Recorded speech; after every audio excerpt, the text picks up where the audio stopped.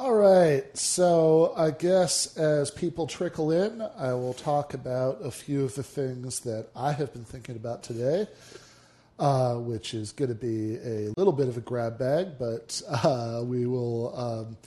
I'll talk some of this stuff through, and then pretty quickly start taking calls if people have calls today.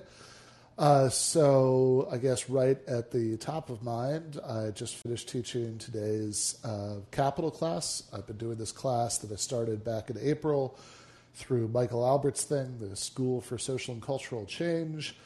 We always meet on Sunday afternoons, EST, because that's a time that's like sane, at least for everybody.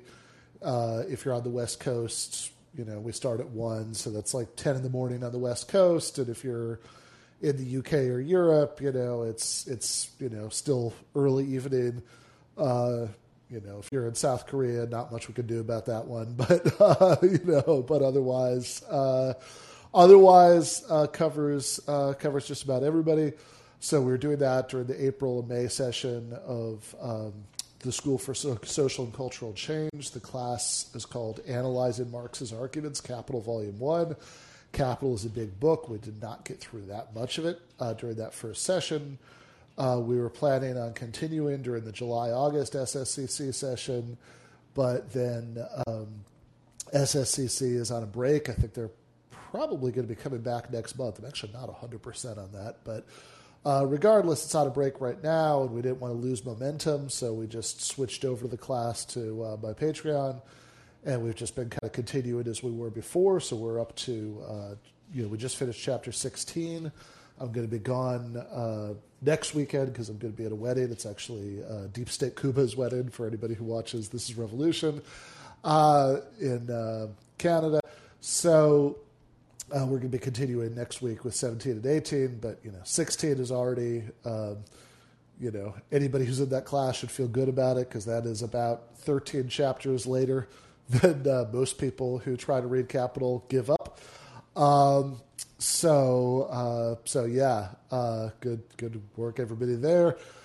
So chapter 16 that I've just been reading is a really interesting chapter for reasons that I think, might be interesting even to people who may be listening now who aren't in that class and may have never read Capital. This is, what I was talking about at the end of today's class.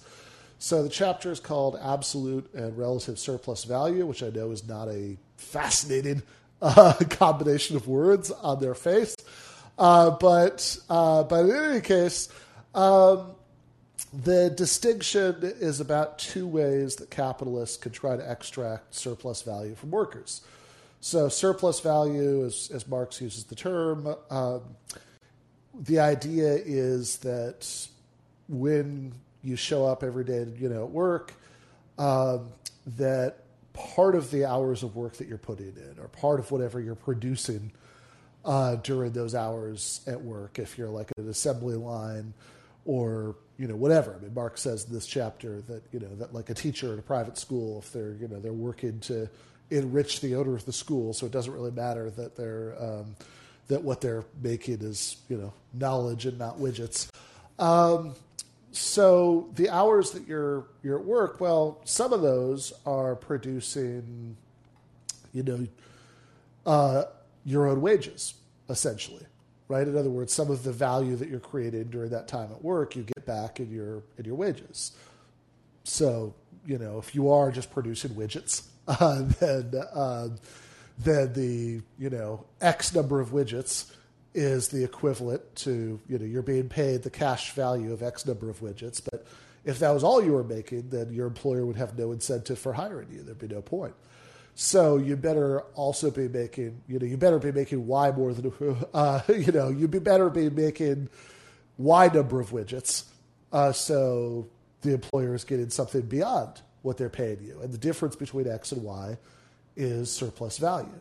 Or a different way of putting that is Marx says earlier in the book that in every society, slavery, feudalism, capitalism, in every form of class society, in every form of society that's divided between different economic classes, the ruling class of that society is always extracting surplus labor from whoever the immediate producers are, whether those are peasants or slaves or serfs or modern workers.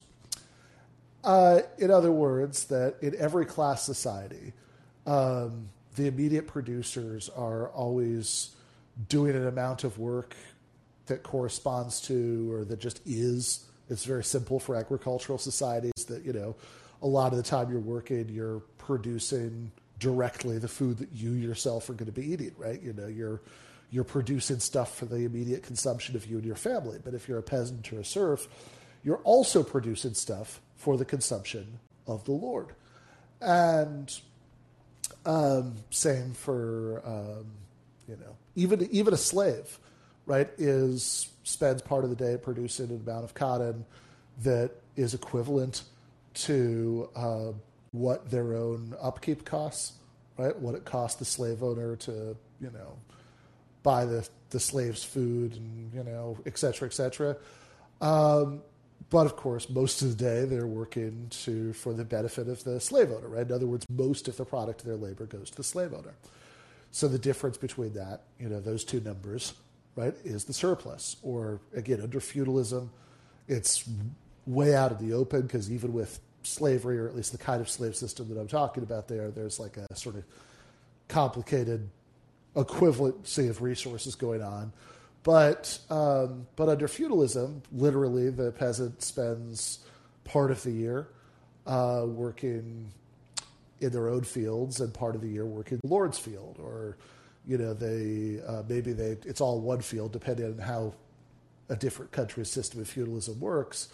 But some of the crops are literally taken to the Lord to feed him and his family and his court. And there's like this direct force that's involved in that you don't, there's no, if you don't give up those crops, or if you don't spend the right part of the year working the Lord's field, there's going to be a conversation with some guys with swords, and it's not going to be fun for you. Under capitalism, some things are very different, but some things are the same. The most important thing that's different is that it's not forced in the same way. Marx argues that there's a kind of force that's involved because, if you don't find a capitalist to employ you, since workers don't own their own means of production, if you don't find a capitalist to employ you, then you're not going to be able to eat. So he has this acid phrase in one of the earlier chapters about workers under capitalism being doubly free. They're legally free to make a contract with any employer who will have them, and they're free from any means of supporting themselves other than finding an employer that will have them.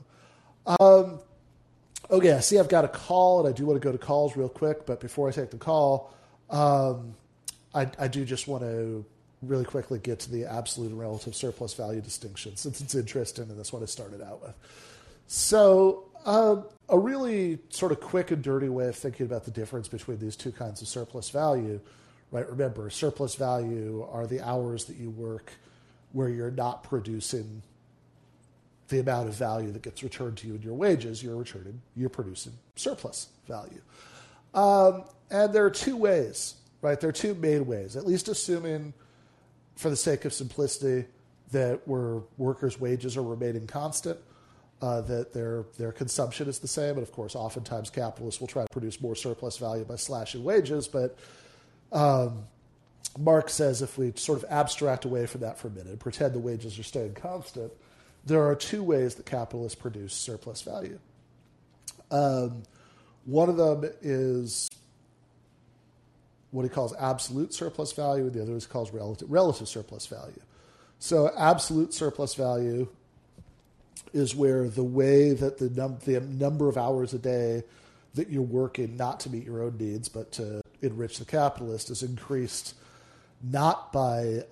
is increased in the first way, the absolute surplus value. It's being increased by extending the length of the working day. A lot of the book is spent on precisely this subject, the sort of long struggle for just a 10-hour legal limit on working hours in England in the 19th century.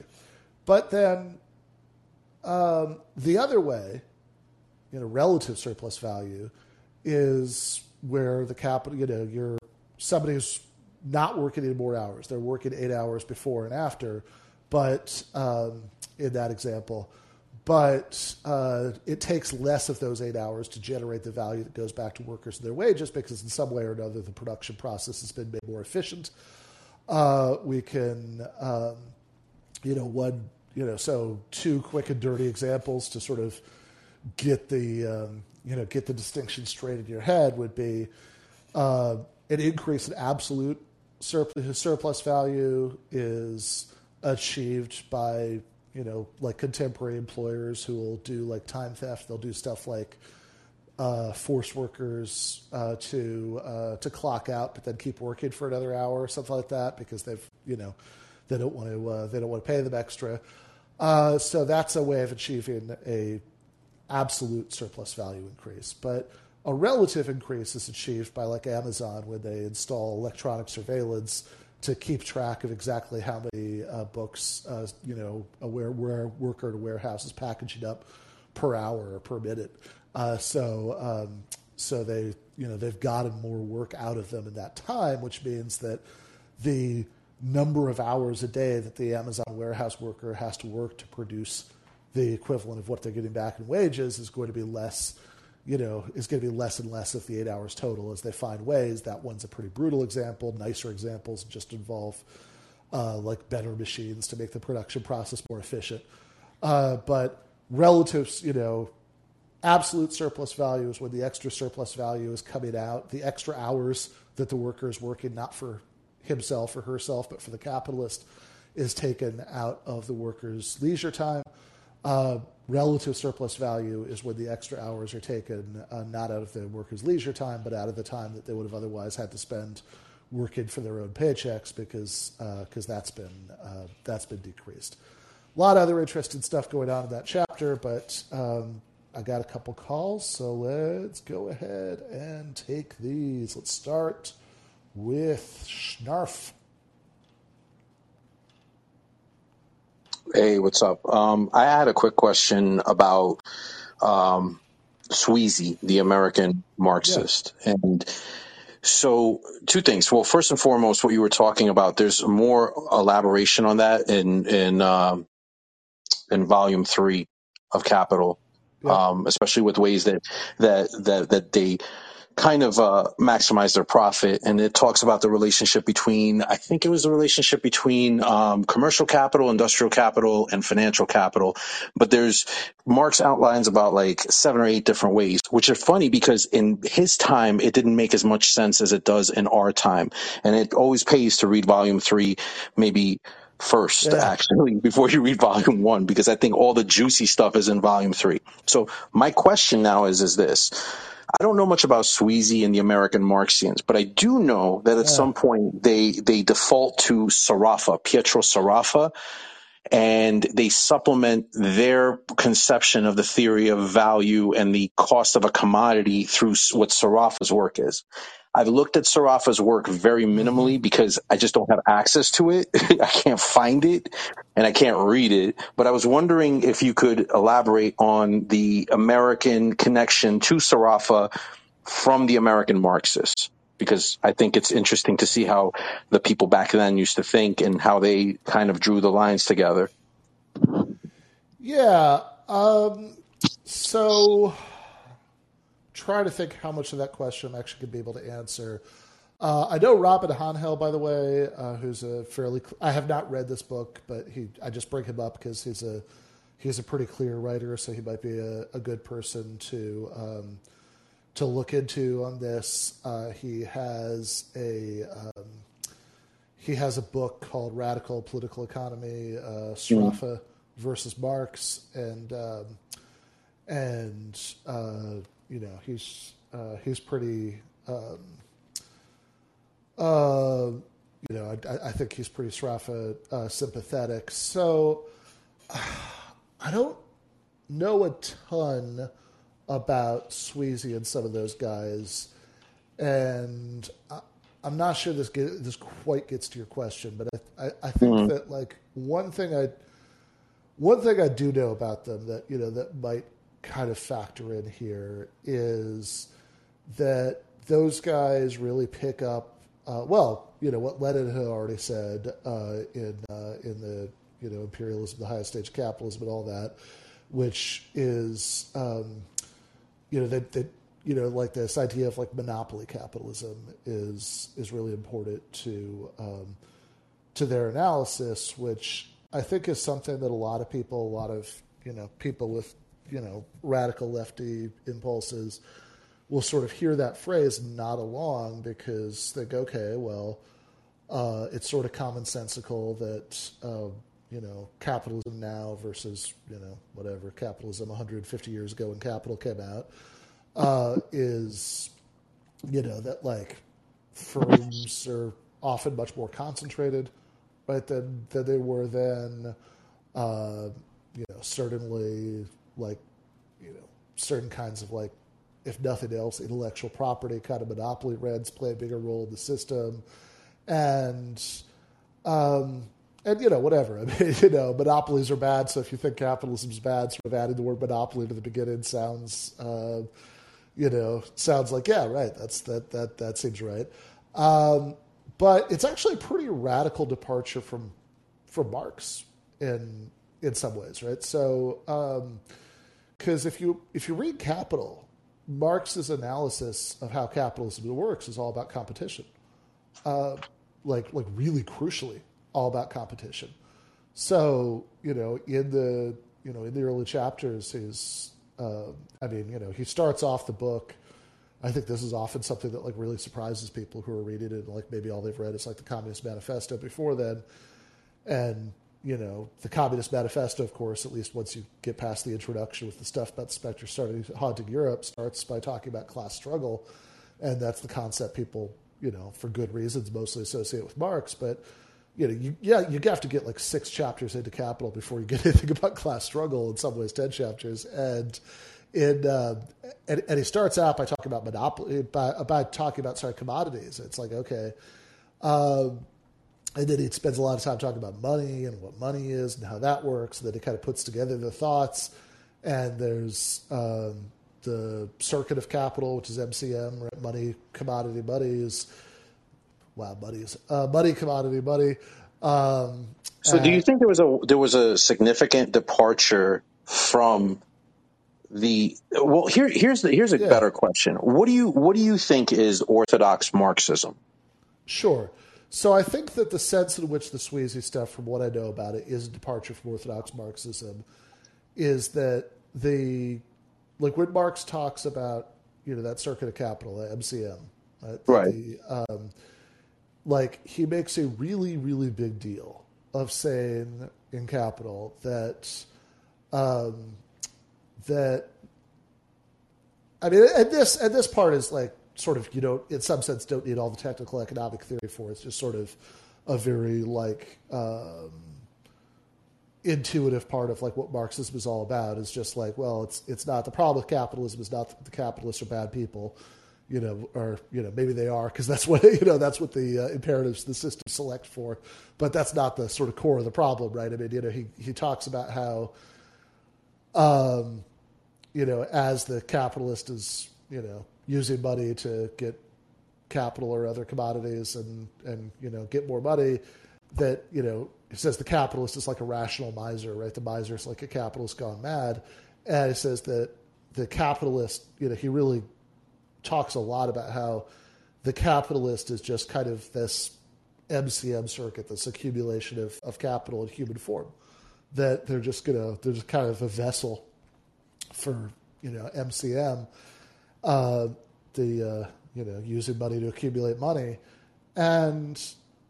but his whole analysis, like why is the capitalist a vessel for that? I mean, it's not just that, like, because if all else being equal, I mean, the capitalist could act anyway, right? Like why is it in particular, if we're not just talking about the moral character of capitalists, that they'll act this way? And so I think competition plays a really crucial role in his explanation, because basically the capitalist who doesn't just act like MCM in human form, right, whose decisions aren't all driven by those imperatives, is going to go out of business because they're going to be outcompeted by other capitalists.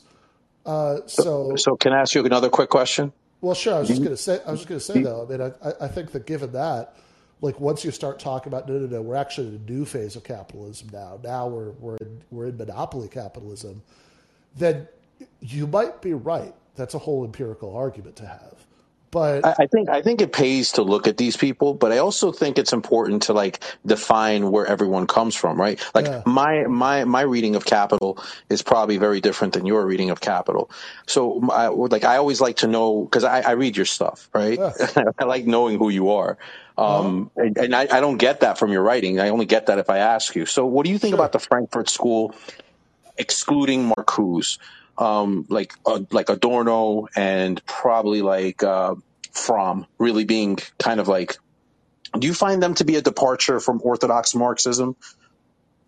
Yeah, for sure. I mean, so I should, you know, I mean, all I was going to say earlier about monopoly capitalism is like if you believe that, you might or might not be correct. Again, that's an empirical argument, but you're certainly going pretty far away from how Marx understood how capitalism works, and then I think the other half of the Sraffa stuff that I'm probably not even going to be able to speak to as well as the sort of value theory part. But yeah, Frankfurt School. I think Sraffa was scared because Yeah, you know Sraffa is the one that smuggled the letters for Gramsci, right?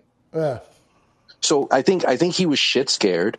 I think he ended up disguising a lot of what he wanted to say in the academic and economic sense, but what he was trying to do was trying to dispel probably the Austrian perspective. I think that's what he was doing, but he wasn't going to call himself a Marxist. He wasn't going to call himself a leftist because he saw what they did to Gramsci and a lot of people in Italy, and I think he was always terrified of that.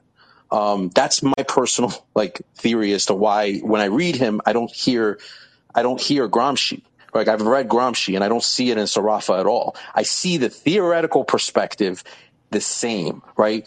Cultural hegemony, which in this case would be economic hegemony. I guess you would be the same way to put it, just in yeah. the soft science of economics.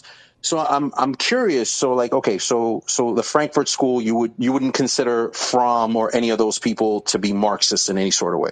Well, I didn't say that, right? I mean, I think that I'm not like super duper interested in sort of like, policing the boundaries of what counts as Marxism or doesn't count as Marxism. But I think that Okay. there is obviously those people come out of that tradition. They're influenced by it in lots of ways. I'm not, whatever. I mean, I think, I think they reject Lenin. That's what I think it is. Is I think somewhere along the line, the American Marxists and the Western Marxists, they look at Lenin and they go a different way.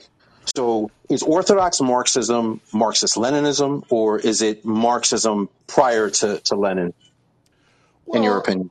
yeah, I mean, I guess the short answer would be more like the second one, but I also think that like I always want to know what people really mean when they say Leninism because I think because I think that Lenin,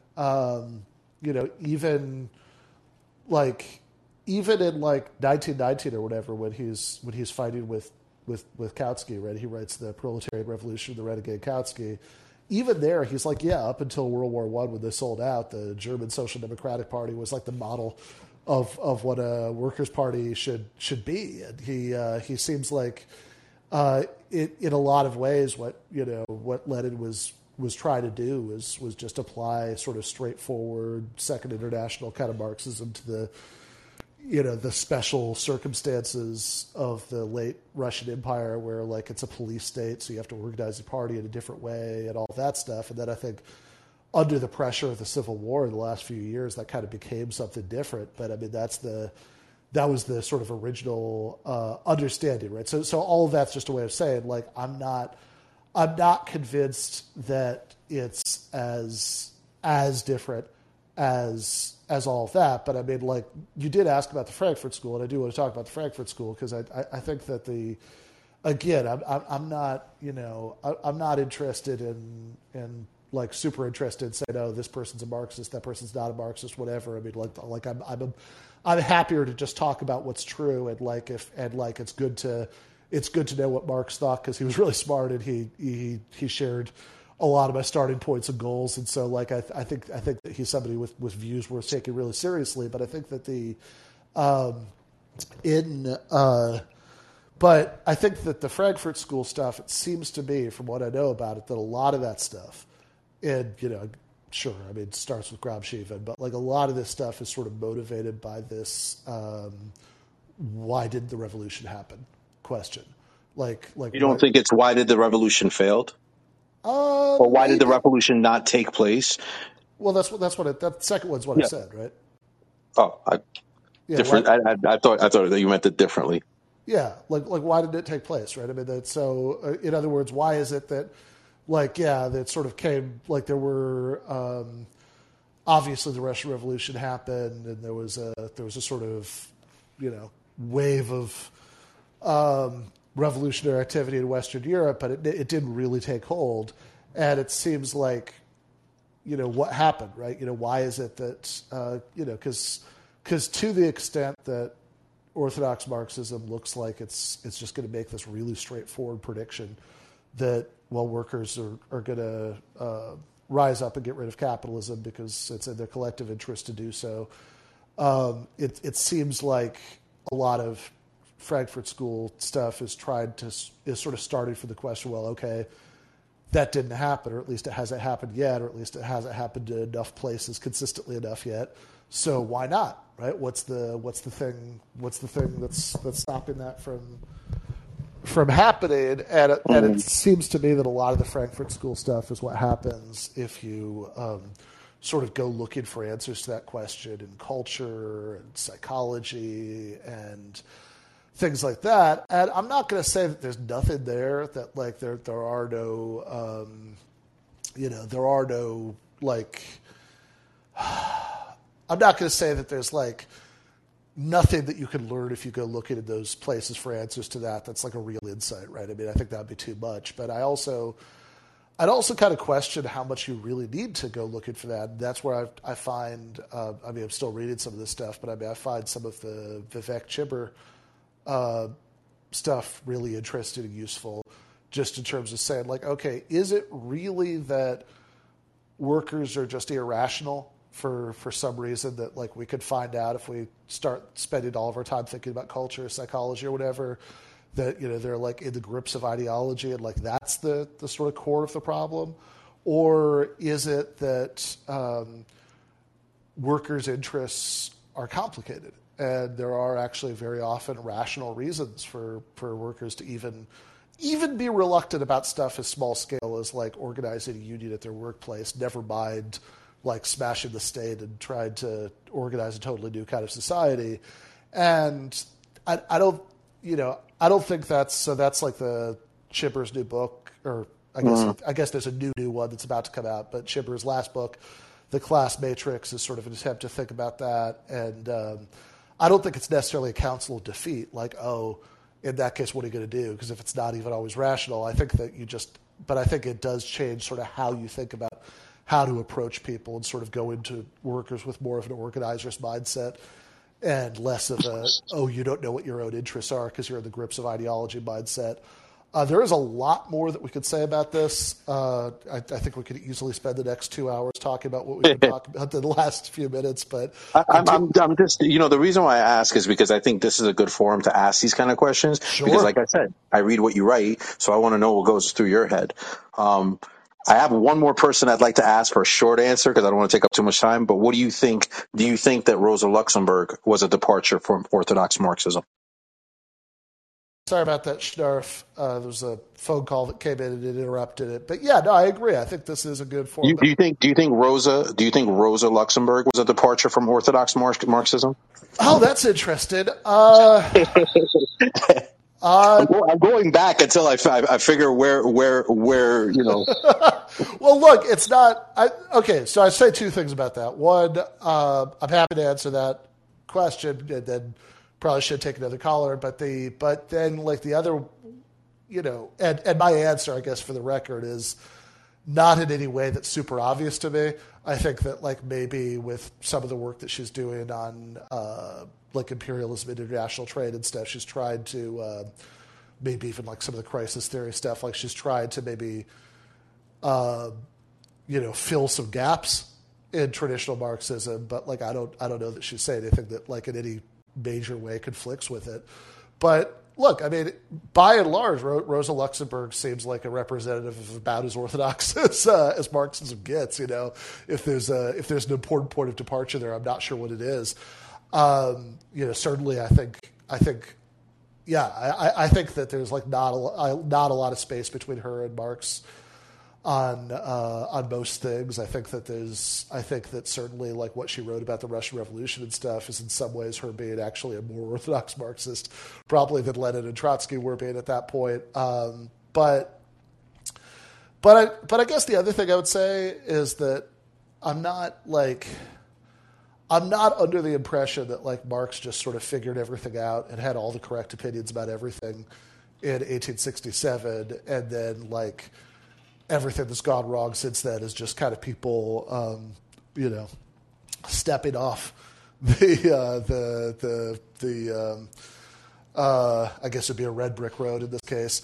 I think that Marx had the right goals and had, a lot of really important insights and said a lot of stuff that's true. But, it's an ongoing project. You have to figure stuff out. In some cases, it might be fair to say, well, Marx got, X, Y, or Z wrong. I actually kind of agree with what G.A. Cohen says in the 2000 introduction to his book, Karl Marx's Theory of History, which is like basically that it's a little bit unfortunate that the name, the sort of label that stuck for the school of thought later was Marxism and not like what Engels tried to make happen, which was scientific socialism.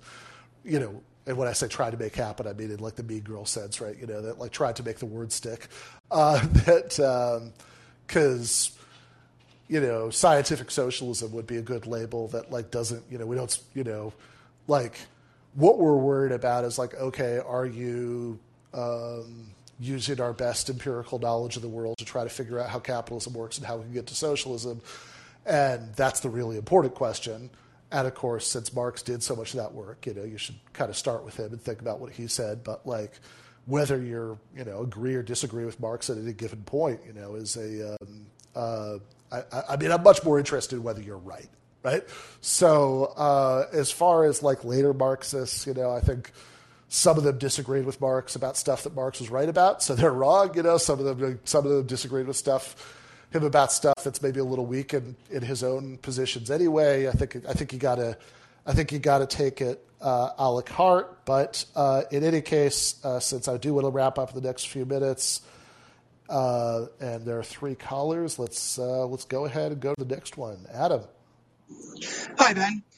So the to extract the surplus value, as you said, the capitals are going to strive for improving either the relative or the absolute surplus value. And states and governments have laws to prevent the most gross of abuses towards that end, right? Yep. But sometimes it's like I have observed like friends and family negotiating away their rights for peanuts, right? Or even totally, nothing. Yeah. Sure. In kind of like an ideological like sieve that the company kind of uses to curate their workers. You know what I mean? Yeah. And I just wonder, like, should there be just like more absolute limits on what a worker can negotiate away? Because it seems to be that like in any country other than maybe like France, that it's anybody can negotiate away any of their rights up to the point of you can't negotiate yourself into slavery, but that's the limit. Yeah, I mean, to a point, that's true. Although even in the U.S., there are fortunately a lot of legal rights, a lot of legal limits to the extent to which you can negotiate your rights away. This is actually the end of what is it, Chapter 10, I think, of Capital. The Working Day. It's this like giant chapter relatively early on. At the end of it, right, when Marx is talking about how the only way for workers to collectively protect themselves against capitalists sort of going nuts, trying to extend have those absolute increases in surplus value that you get by extending the length of the working day beyond sort of running up against the natural limits and the length of the day, and people sometimes need to sleep and stuff like that, is to have this kind of regulatory state, which Marx calls the Magna Carta of labor, the 10 hours bill to limit working hours. And he makes the point that like precisely the effect of that legislation is to stop individual workers, from being able to sort of freely negotiate away their rights. That the only way to hold on to everybody's rights is to prevent the race to the bottom. Exactly, right. To limit individuals, from how like you're increasing the sort of the autonomy of everybody in the group by limiting it in a certain sense for individuals. And and so even in the U.S., I mean, we do have a lot of limits like that. I mean, so limits on even though you can still agree to do overtime and whatever, but at least like it's generally hard to force you to work overtime, and you have to be paid at a higher rate. So you can't just be like, no, I'm perfectly happy to work, 12 hours a day instead of 8 hours a day, for the same rate per hour. And I'm happy to sign a contract saying I'll do that forever and whatever, right? There are limits on your ability to do that. The minimum wage is certainly an obvious example of that. I mean, this is actually the point that like libertarians and conservatives always make when they criticize minimum wage laws or minimum wage increases. They'd be like, well, come on, if somebody's willing to work for less than that, why shouldn't they be able to? And it's like, well, because if they're able to, then very quickly they have to, right? That's how that works with that race from the bottom. Yeah, I can hear you. All right. Did you get my question about the Alberta workers? Oh, no, I missed that somehow. Can you say it again? Oh, okay. Yeah, I was having bad connection problems. So the impetus, actually, when you mentioned forced overtime, the impetus for my question was because in Alberta, in Fort McMurray, some of the supplementary or support workers for like construction and contract workers are being forced to work overtime, and the Labor Relations Board in Alberta said that it's that they have an unauthorized strike because all of them are choosing to not work voluntary overtime. Jesus Christ. Okay, that's right. I mean, that's the thing, though. Like, you can't. I mean, ultimately, all of this stuff is always just kind of a function, sometimes it's a delayed function or it's complicated or whatever, but like on some level, this is all always just kind of a function of the facts on the ground, right? The power relationships between class forces. So, that you could get, because even something like, laws limiting the number of hours you can be made to work per day. I mean, it's like, okay, I mean, this like a sort of crude under the table way of getting around it is the sort of time clock fraud that I talked about earlier at the beginning of the episode. But like what you're talking about is like a sort of fancy above board guys with suits coming up with like memos, sort of way of getting around it, that like, but either way, if they have the power to be able to do so, they'll be able to. I mean, the only thing that's ever been able to stop that is like, strong enough unions and, political movements. Yeah, it's because it's a conservative government in Alberta right now. So that's their Labor Relations Board doing that to them. Oh, well, thanks for answering my questions. No, thanks for the call. My connection's really bad. All right, no worries. All right, Amanda, last call before we wrap up for today. Are you with us, Amanda? Yes, can you hear me? I can. Okay.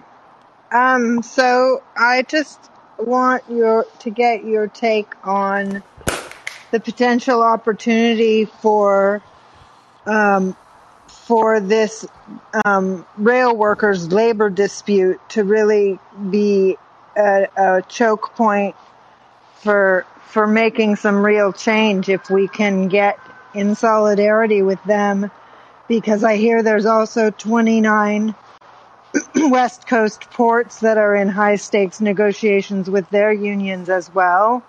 Yeah. And I'm sure that you are already aware of this story, and I am not.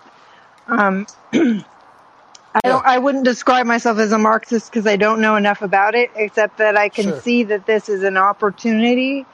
And I just want to make sure that the people that I'm listening to that know way more about this kind of thing than me know and are starting to move in a direction to get something done, maybe. Yeah, I mean, in this particular case, I mean, some of these details you might know more about than I do, but I mean, I think that if there was a rail strike, I mean, that would be huge because I mean, there's already, there's obviously already been these, supply chain snafus for months, and this is yes. So, and it's working conditions. I urge you to please look into it. Socialist Alternative had a pretty good article on it.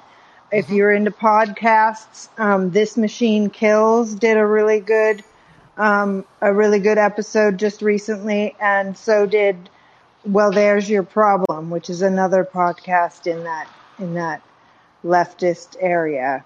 So yeah. I urge you, because right now, where it is right now is the tentative agreement has to go to all the 150,000 union members to be ratified.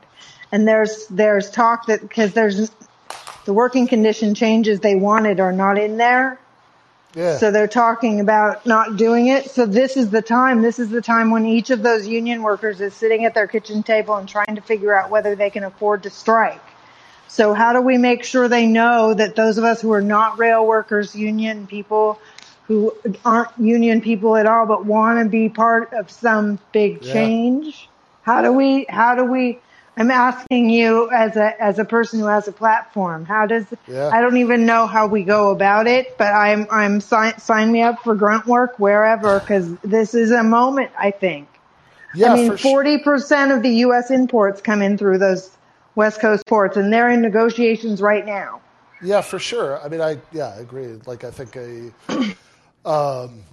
rail strike or longshoreman strike or both, Jesus, would be giant, right? I mean, I think if it happens, and up until it happens, I'm not sure how much we could do except to talk about it, whatever platforms we have, and express our views. But I think that if it does happen, that I'm sure people will be organizing, certainly in a local way, and I hope also a national one.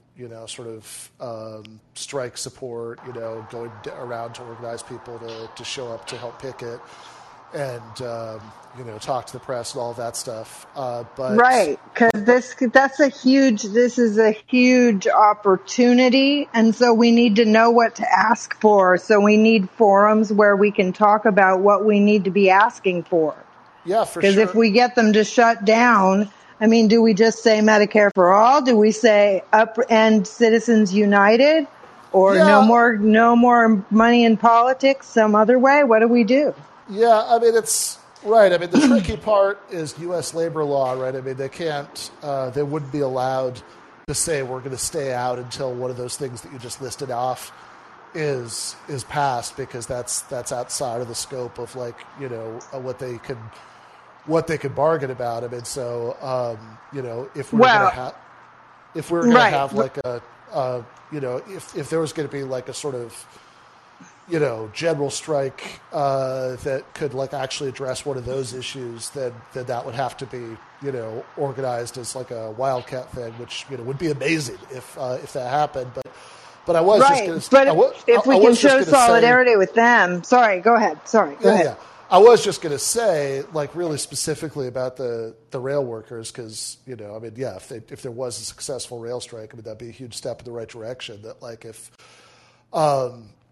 it's sort of a small thing, although it's actually kind of big. This is the fact that this is even a live issue right now, because the way that the rail workers are regulated is different from other kinds of workers, because it's because it has the power to paralyze the whole economy the way that it does.